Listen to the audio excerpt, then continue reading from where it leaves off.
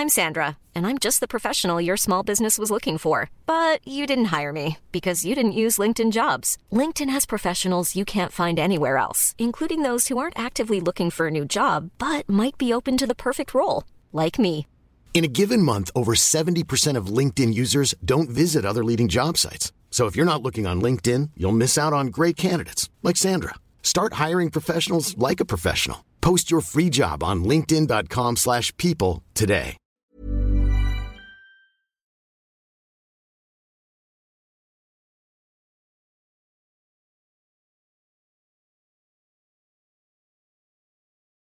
Welcome to the Happy Mama Movement podcast. I'm Amy Taylor-Kabaz.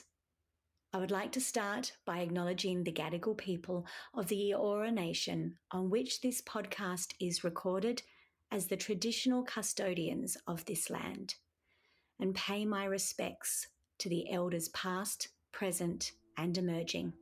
And as this podcast is dedicated to the wisdom and knowledge of motherhood, I would like to acknowledge the mothers of this land, the elders, their wisdom, their knowing, and my own elders and teachers.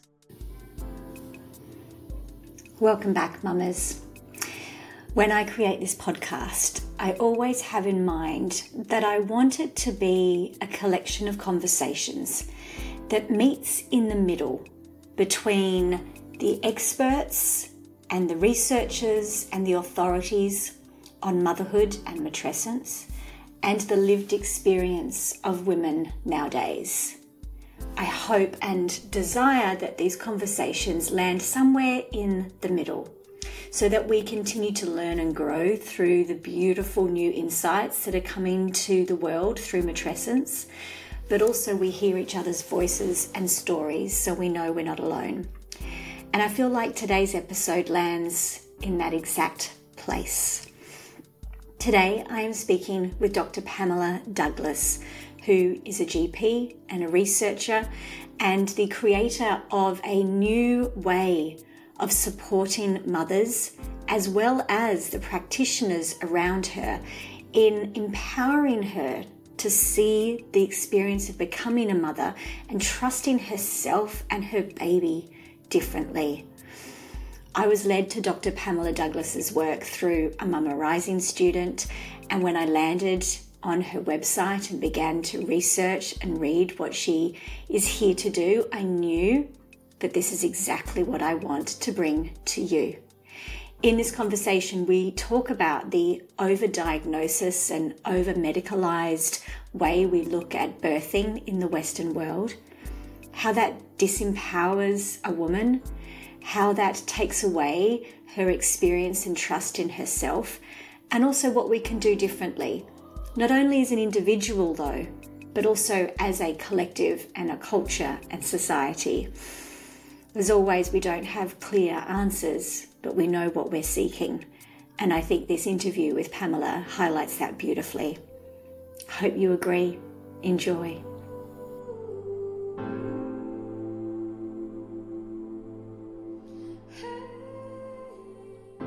Dr. Pamela Douglas, thank you so much for joining me on the podcast. It is such an honour to speak to someone with so much depth of experience and wisdom in how we can support mothers differently. So thank you and welcome. Well, thanks, Amy. Those generous words. It's a real pleasure for me to be here speaking with you now. I first came across your work because one of the women in Mama Rising said to me, you have to get Pamela on your podcast. It's a long time ago, actually. It's taken us a while to make this work between the two of us because she experienced your support firsthand as a new mum. She actually isn't Australian, lives overseas, but was here when she had her babies, so totally without any support network, and really credits you with how she got through that very challenging time. And so that then led me to land on your website and look at your work, and my goodness, as I said, you have so much to share with us. So maybe if you first could start with your experience and your and what you have done with mamas over all of these years, how you've supported them. Well, thanks, Amy.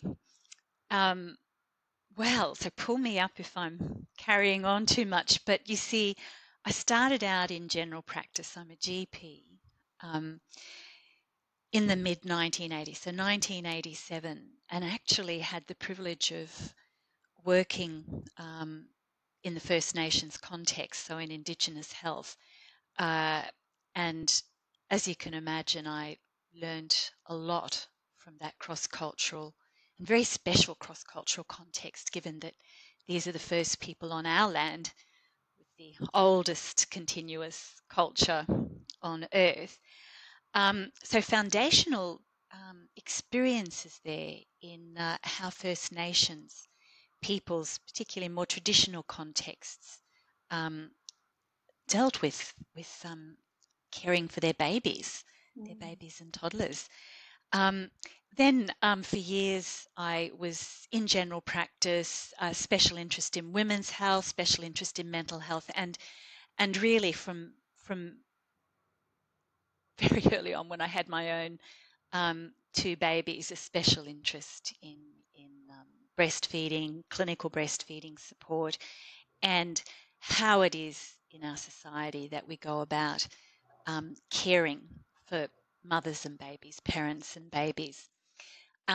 So I had qualified as an international board lactation consultant from 1994 and practiced breastfeeding medicine from then on, in those years in a generalist context. But I was also engaging research and doing a PhD. So I was engaged in medical research around um, the care of mothers and babies, parents and babies, but also over the years, as my own children were still in the house but getting bigger, I did a PhD that was in what was called then women's studies or gender studies and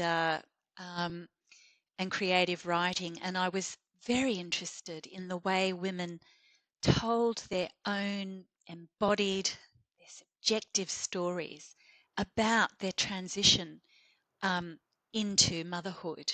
Um, so I didn't use the word matrescence then, um, but I used other words that I hoped captured something of the extraordinary, indeed numinous nature of this rite of passage from conception right through to those early days, weeks, months of caring for a baby.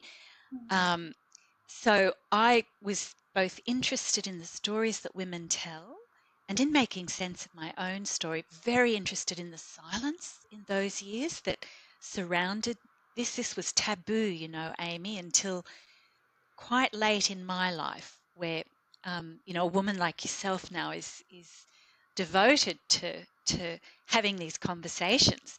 But when I had my babies in 1990, 1992, there was an extraordinary silence of women writing out of their bodies about what was happening, out of their own experiences, and of course into that gap, which I framed really as a relative lack of a cultural imaginary, cultural images that celebrate the incredible power of this rite of passage. Well, into that socio-cultural gap has come my own profession. And although my own profession have been very good at saving lives, protecting against injury through this time of life, and that's all incredibly important, we've also co-opted, if you like, the stories that women tell about their own bodies. So I guess practically what I'm saying is that there's a great deal of over-medicalization and over-diagnosis through this rite of passage that we call matrescence. And although we want the very best of what medicine has to offer, what our health system has to offer, it is a serious and very disempowering problem to see just how widespread overdiagnosis and overtreatment is. So I then set about, see, I've got lots to say, so just interrupt me if I... No, please keep going. So I then set about really looking at how I could perhaps bring some of this that was being talked about and acknowledged, this absence, if you like, of empowering um, stories about what it is to be doing the rite of passage of matrescence, how I could start to bridge the gap, to bring power back to that woman or to those parents at this time of life, in very practical ways, through looking at how our health professionals and providers offered care to mothers and babies, parents and babies.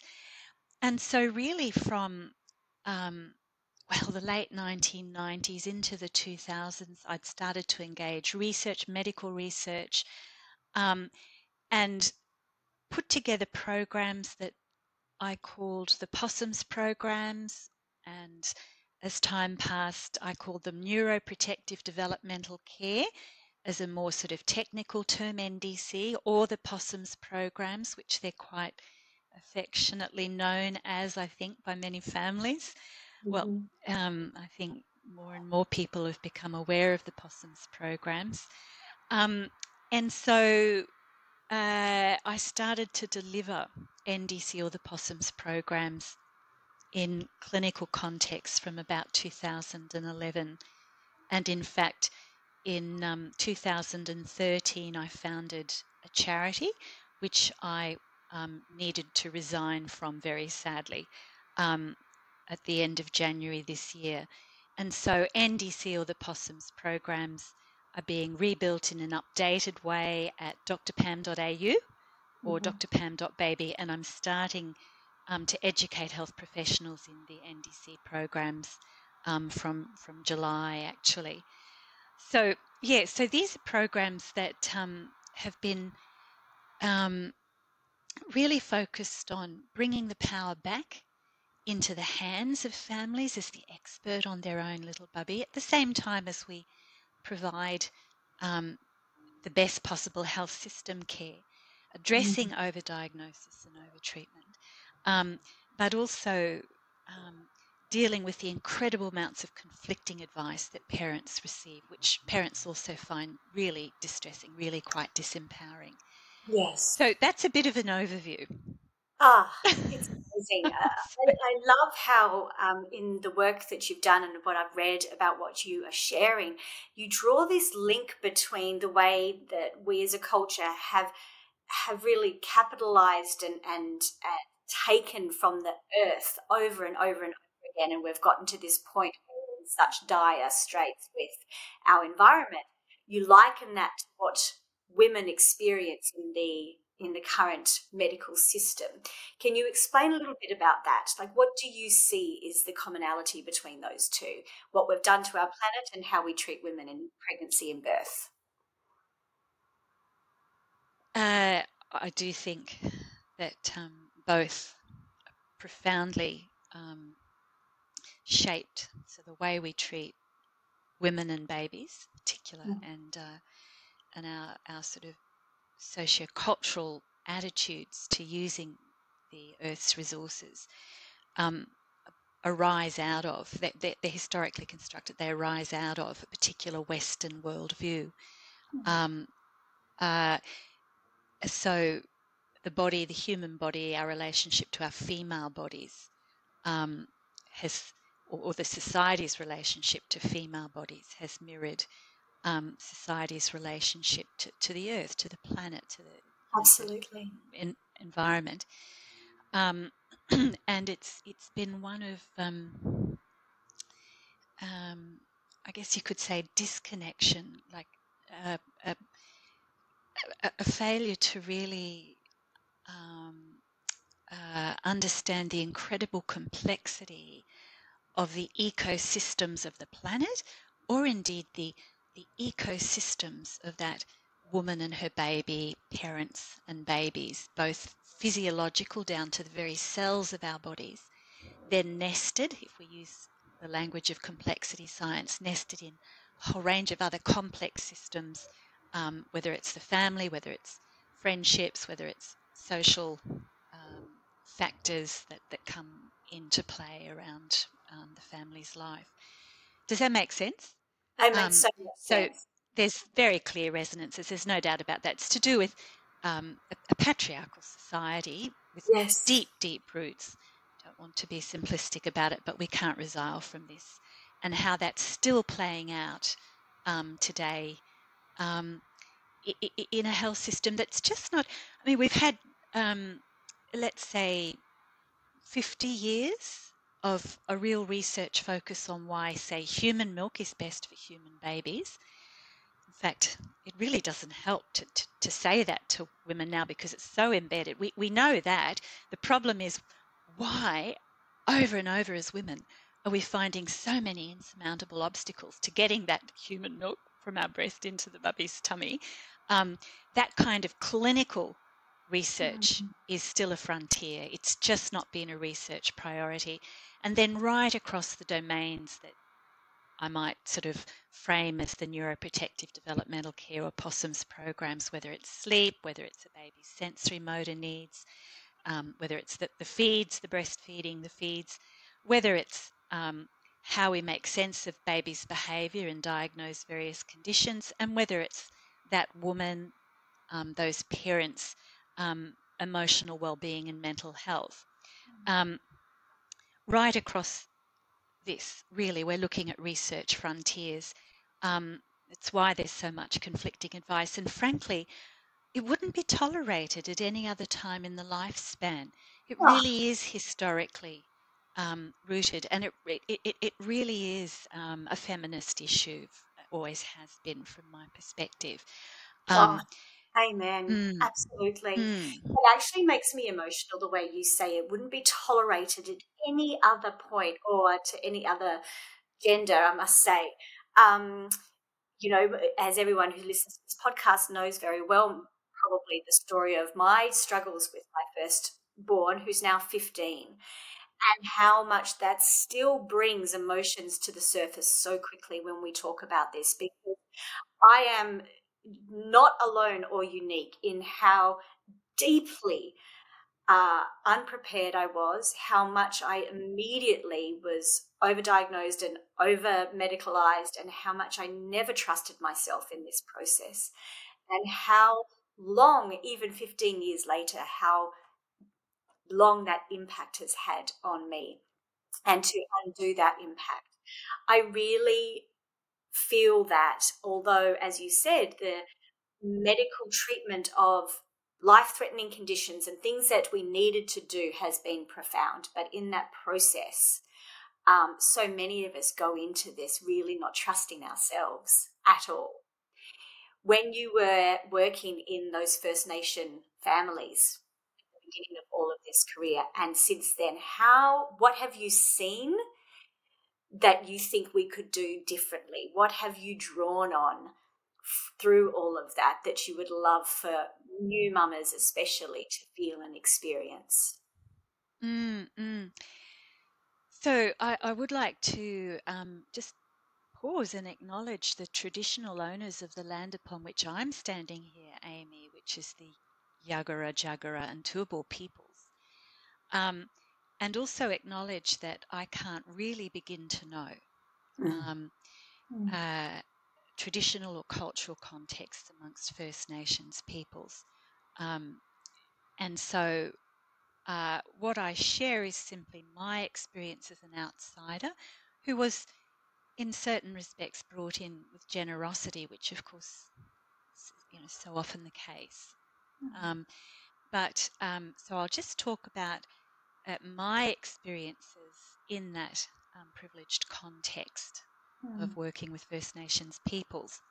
I was influenced by a book, Nature and Nurture, published just a couple of years prior to when I worked in an Aboriginal and Islander community health service, by Annette Hamilton, who was the first female anthropologist to deeply engage First Nations peoples, the Umbra people.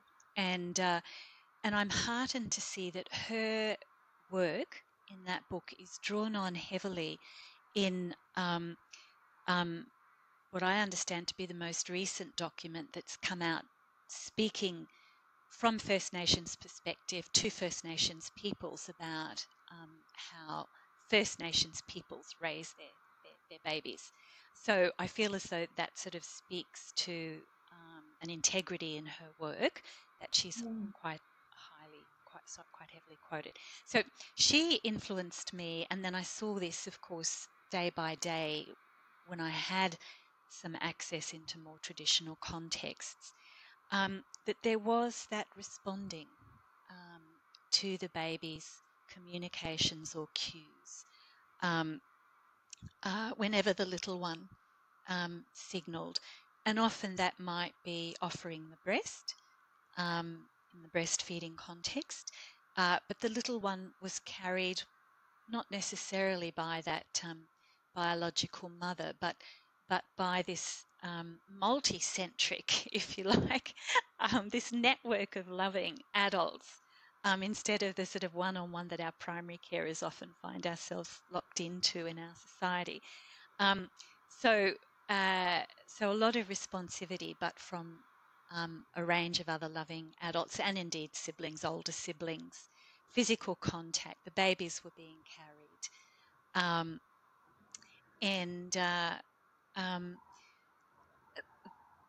And then the richness of the sensory motor context in which those little ones found themselves. So, of course, physical contact in itself is a very rich form of sensory motor stimulation for a small person, for a baby. But also in lives that had much greater access to the outdoor world, to the natural environment.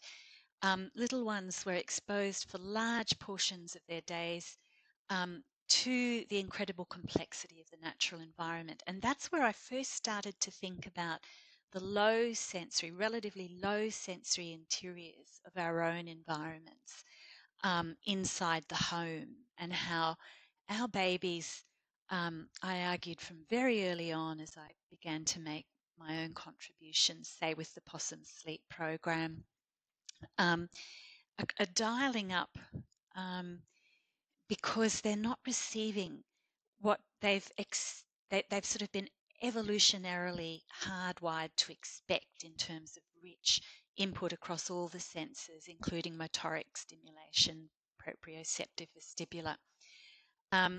So when I first started to publish research papers, thinking, okay, I'd like to, I felt with the generalist's brain, being a GP who's able to, GPs are really good, I like to think, at integrating right across all the social sciences, very interdisciplinary brains we GPs have. And when I started to publish research, it was using interdisciplinary lenses, cross-cultural lenses, to make sense of infant crying, which, back then we were all being taught was kind of developmentally normal, crying for a number of hours each day. But actually, if you looked at other cultures, our little ones weren't crying for that kind of duration that we often saw in the West. So I was really interested in, okay, let's look across all the domains of baby care and translate this into a set of sort of health system or medical programs that address the kinds of things that we have trouble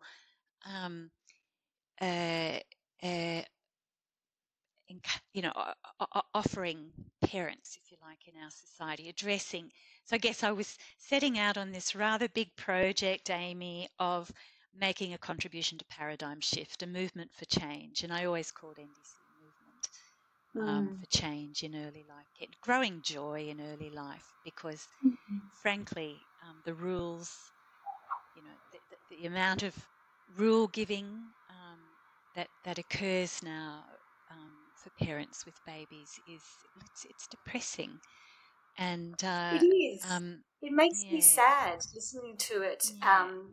Just how, and I don't want to be over dramatic with my words, but just how wrong we've got it on so many levels, that we we don't understand our own bodies as women, as girls, right from the very beginning. It is so hushed and silenced, and hopefully we're doing a bit better with my daughters. Nothing's, taboo, and I wonder how far we've gone with all of that now. But, we right from the beginning, she doesn't understand her body.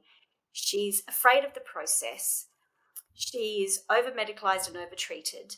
Then she goes home with her baby to a quiet house, often on her own, gets a check-in 6 weeks later, often walks into a GP's office who, again, is doing the best they can, but is in a system that doesn't allow much more support than that.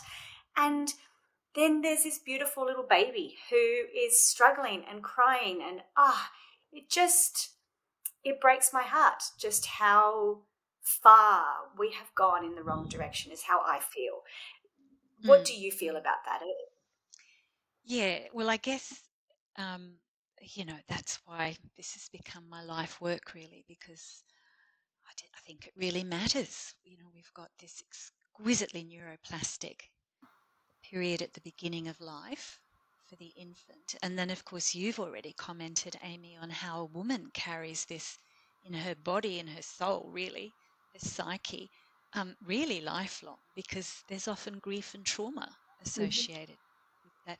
But, the truth is, as humans, we will regularly encounter grief and trauma. But there's so much here that I think we could do differently to better nurture our families through what is inevitably, a very challenging time of life. But I think there's a lot of what I would call iatrogenic stuff happening. So iatrogenic is that word that means problems or sicknesses created by the health system quite accidentally. But I think we have a situation where for all the, power, we have one of the best health systems in the world, and I'm deeply grateful for it. So there's so much there that we need to be grateful for here in Australia.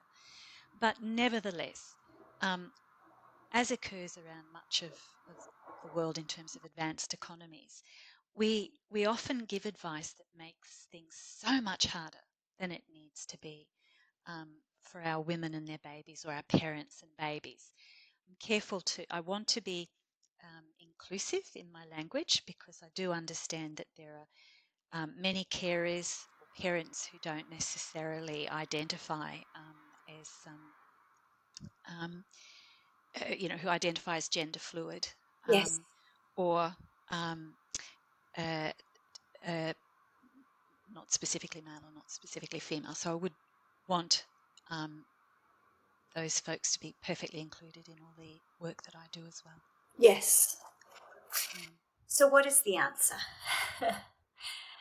What is the answer here? Well, obviously, although there's many contributions that are required to make change, to bring paradigm shift here in this space, and I've seen a lot of it beginning to happen, actually, as the years have passed through my professional life.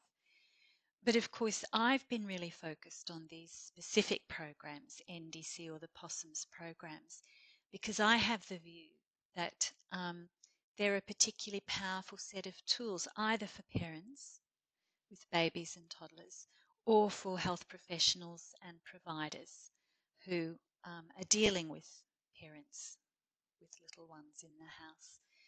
So I have the view, and in fact, I think there's 9 research studies, evaluations showing the benefits of these programs for parents now. So a really good start in terms of positive research evaluations built on, maybe 20 or more research publications that show the evidence base, that do what are called systematic reviews, or do a kind of paradigm shift in the way we make sense of the existing research out there. So I laid the foundations that way with various teams over the years. And then there have been about 9 positive evaluations of what we're doing with NDC And if you were to summarise it in lay terms for the mama who's really at the moment struggling with this early stage still, what are the core principles of the NDC? Yeah. So in NDC or the Possums programs, I've been very focused on responsive care to the baby, cued care, which can be quite different to some of the advice. For instance, the sleep training advice that parents commonly receive these days. Responsive care, a focus on turning down the dial on the baby's sympathetic nervous system, you might say, as well as our own dial on the sympathetic nervous system. But see, that opens up so much, because any parent will tell you, any mum will tell you, I can be as responsive as I can possibly be, and the baby still keeps crying, or I'm still having this hellish time with the breastfeeding, or I'm insanely sleep deprived. The baby's screaming for hours each day. So actually, then, even though we're building up a sensible pattern of responding to the baby and not giving advice that interrupts that drive we have for really building up attachment in positive ways with our baby, then I've had to unravel all of that right across what's happening with the breastfeeding feeds. Why is there so much breastfeeding difficulty that's just not actually being picked up or managed in ways that are effective? People get cross with me for saying that, but I think every health professional is doing their absolute best, but we just have to be straight that we're operating in a research frontier. So we're all just doing our best without really good, solid evidence. So, why are there these big blind spots in terms of breastfeeding or even bottle feeding support?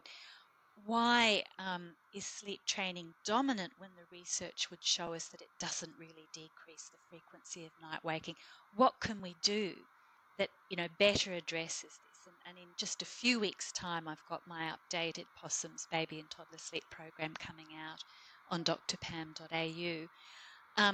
Or why do we misunderstand a baby's sensory motor needs? What do we need to be doing there to help that little one's sensory motor needs be better met so the bubby's dialed down? Why, if we look at the baby's health, are we interpreting baby behaviour in ways that give a diagnosis, even though we don't want to miss diagnoses? Why are we doing all of this diagnosis? It's because we can't find other ways of making sense of the baby's behaviour. Can we help parents take that power back and make sense of the baby's behaviour in other ways? And then, of course, all of this is so bound up with a woman's emotional well-being and mental health, because we know from the research, if you've got the breastfeeding problems, if you've got sleep problems, if you've got a baby who's crying for long hours each day, well, we've got a woman who's at serious risk of postnatal depression. So all of our conflicting advice drives up anxiety for parents, for that woman, and of course, that's going to increase her risk of postnatal depression. So am I making sense, Amy? You're making so much sense, and I wish I had known about you 15 years ago, but then I wouldn't be here, so that's okay. And that's it, isn't it? We go life through is what we need so to. messy, isn't it? And then we turn our experiences into something so profound as you're doing that gives to all these other women and parents. Just one I've last. written that book. Can I just mention the Discontented Little Baby book? I should just throw that in there, because in a way that's I like to think it's accessible. It's stories that's available for parents out there. Thank you. Yes, and we'll put all the links to these in the show notes for everyone listening. Oh, thanks, Don. Yep. Perhaps the last thing I would love for you to reflect on. It's a favourite rant of mine, and I'm sure you will feel the same. But listening to what you were saying about how we're doing it differently and what we hope mothers will get, it's still in my mind. I hear that it's this woman on her own, perhaps if she's lucky, a supportive partner, but it's still responding to the baby. She's the only one who's doing that. I still think that, yes, we can work on this individual level, but I don't see how we're ever going to change it in a big way until we then also get that village back around here again, like you described in those First Nation families, where it's not just the birthing parent who is holding this child 24/7. There are aunts and cousins and siblings and neighbors and I don't know about you, but I get to the point where I think there's only so much we can tweak this individual solution, because in the end, it's a cultural solution we actually need. I think that's right, Amy. It's a problem that's deeply embedded in societal fragmentation, really, and loneliness, isolation. Yes, a much broader problem than through this time of matrescence. Quite profound. So, maternity leave, for instance, paid maternity leave, another big social problem that would help. Changes there would help women with babies, parents with babies. But because my role, very interested in broader social change, but in developing up the NDC or the Possums programs, I've looked at how we can, support, let's say that primary carer is the woman, support her to live as well and with as much enjoyment as she possibly can anyway. And so I'm always telling her to go out and just make that village. Like, as hard as it is to put one foot in front of the other and get out of the house when you've got a baby, particularly if you're dealing with any problems there and sleep deprivation, nevertheless, this is absolutely critical to getting through the days and the weeks, is getting out and getting socially engaged, creating that village as best you can with other families, with other absolutely women and their I've babies. I've even been thinking lately, I know you said earlier that you're a grandmother. I've even been thinking about, wouldn't it be wonderful if we had more carers leave for the grandparents to be able to step in those first 6 months of being able to really put this village around both new parents. All of these layers, as you said, of reconstructing the way we see the family in our culture. I mean, that could be another whole conversation, but It could be. which we won't have time for today. But I love No. that you said, even though it's hard, even though it's a challenge, especially if you have a child that didn't stop crying and didn't sleep like I did, you have to try and get out there and find places and spaces. I often say one of the hidden blessings of that first experience was that my daughter was born with some challenging physical needs. So I needed to go back to the hospital every day for physio for her for the first 6 weeks. And that, I think, Pamela, is probably the only reason I didn't completely break and have postnatal depression and all of it, was because I walked into that hospital every day and I was surrounded by midwives and lactation consultants and people who were just basically holding the baby with me to get me through those weeks. And I honestly think if wouldn't that be wonderful if we had places and spaces we could walk into every day and say, it's another really hard day, can you help me? Because that was what got me through. Wouldn't that be amazing? Absolutely, Amy. Absolutely. That's it. So I'm very supportive of efforts, across various parts of our society now to sort of try to move more towards that, but we've got an incredibly long way to go. We do. But thank goodness we're starting. Yeah. Yes. Yeah, that's it. Thank you. Thank you so much. I am so grateful I found you and your work, and we will put the link to your work at drpam.baby or drpam.au, as you said, in the show notes. The training that you offer for both health practitioners and for parents, the masterclasses, all of it is such a beautiful first step for so many listeners. So thank you again for your time and your work. It's been wonderful to speak with you. Thanks, Amy. It's been a real pleasure. Anytime. Thank you. Thank you. You can find all of Dr. Pamela Douglas's work in the show notes and go to drpam.baby. Please have a look, as about now she will have the details of her training that is available for practitioners, health practitioners, as well as new support for mothers, fathers, families and children. I hope that these conversations continue to show you, beautiful mama and listener, that although the system is very broken, as you heard me reflect in this interview, in a way that still, even after 15 years, deeply affects me, brings tears to my eyes as I talk about it every single time. I hope this interview shows you that we're also finding our way forward, that there are ways for us to do this differently, and that's what we're here to do, through storytelling, through conversation, through finally taking that mask of motherhood off and showing each other how we can do this differently. Thank you for being here. Thank you for sharing this podcast and this movement with each other. This is how we change things. Until next week, Sat Nam.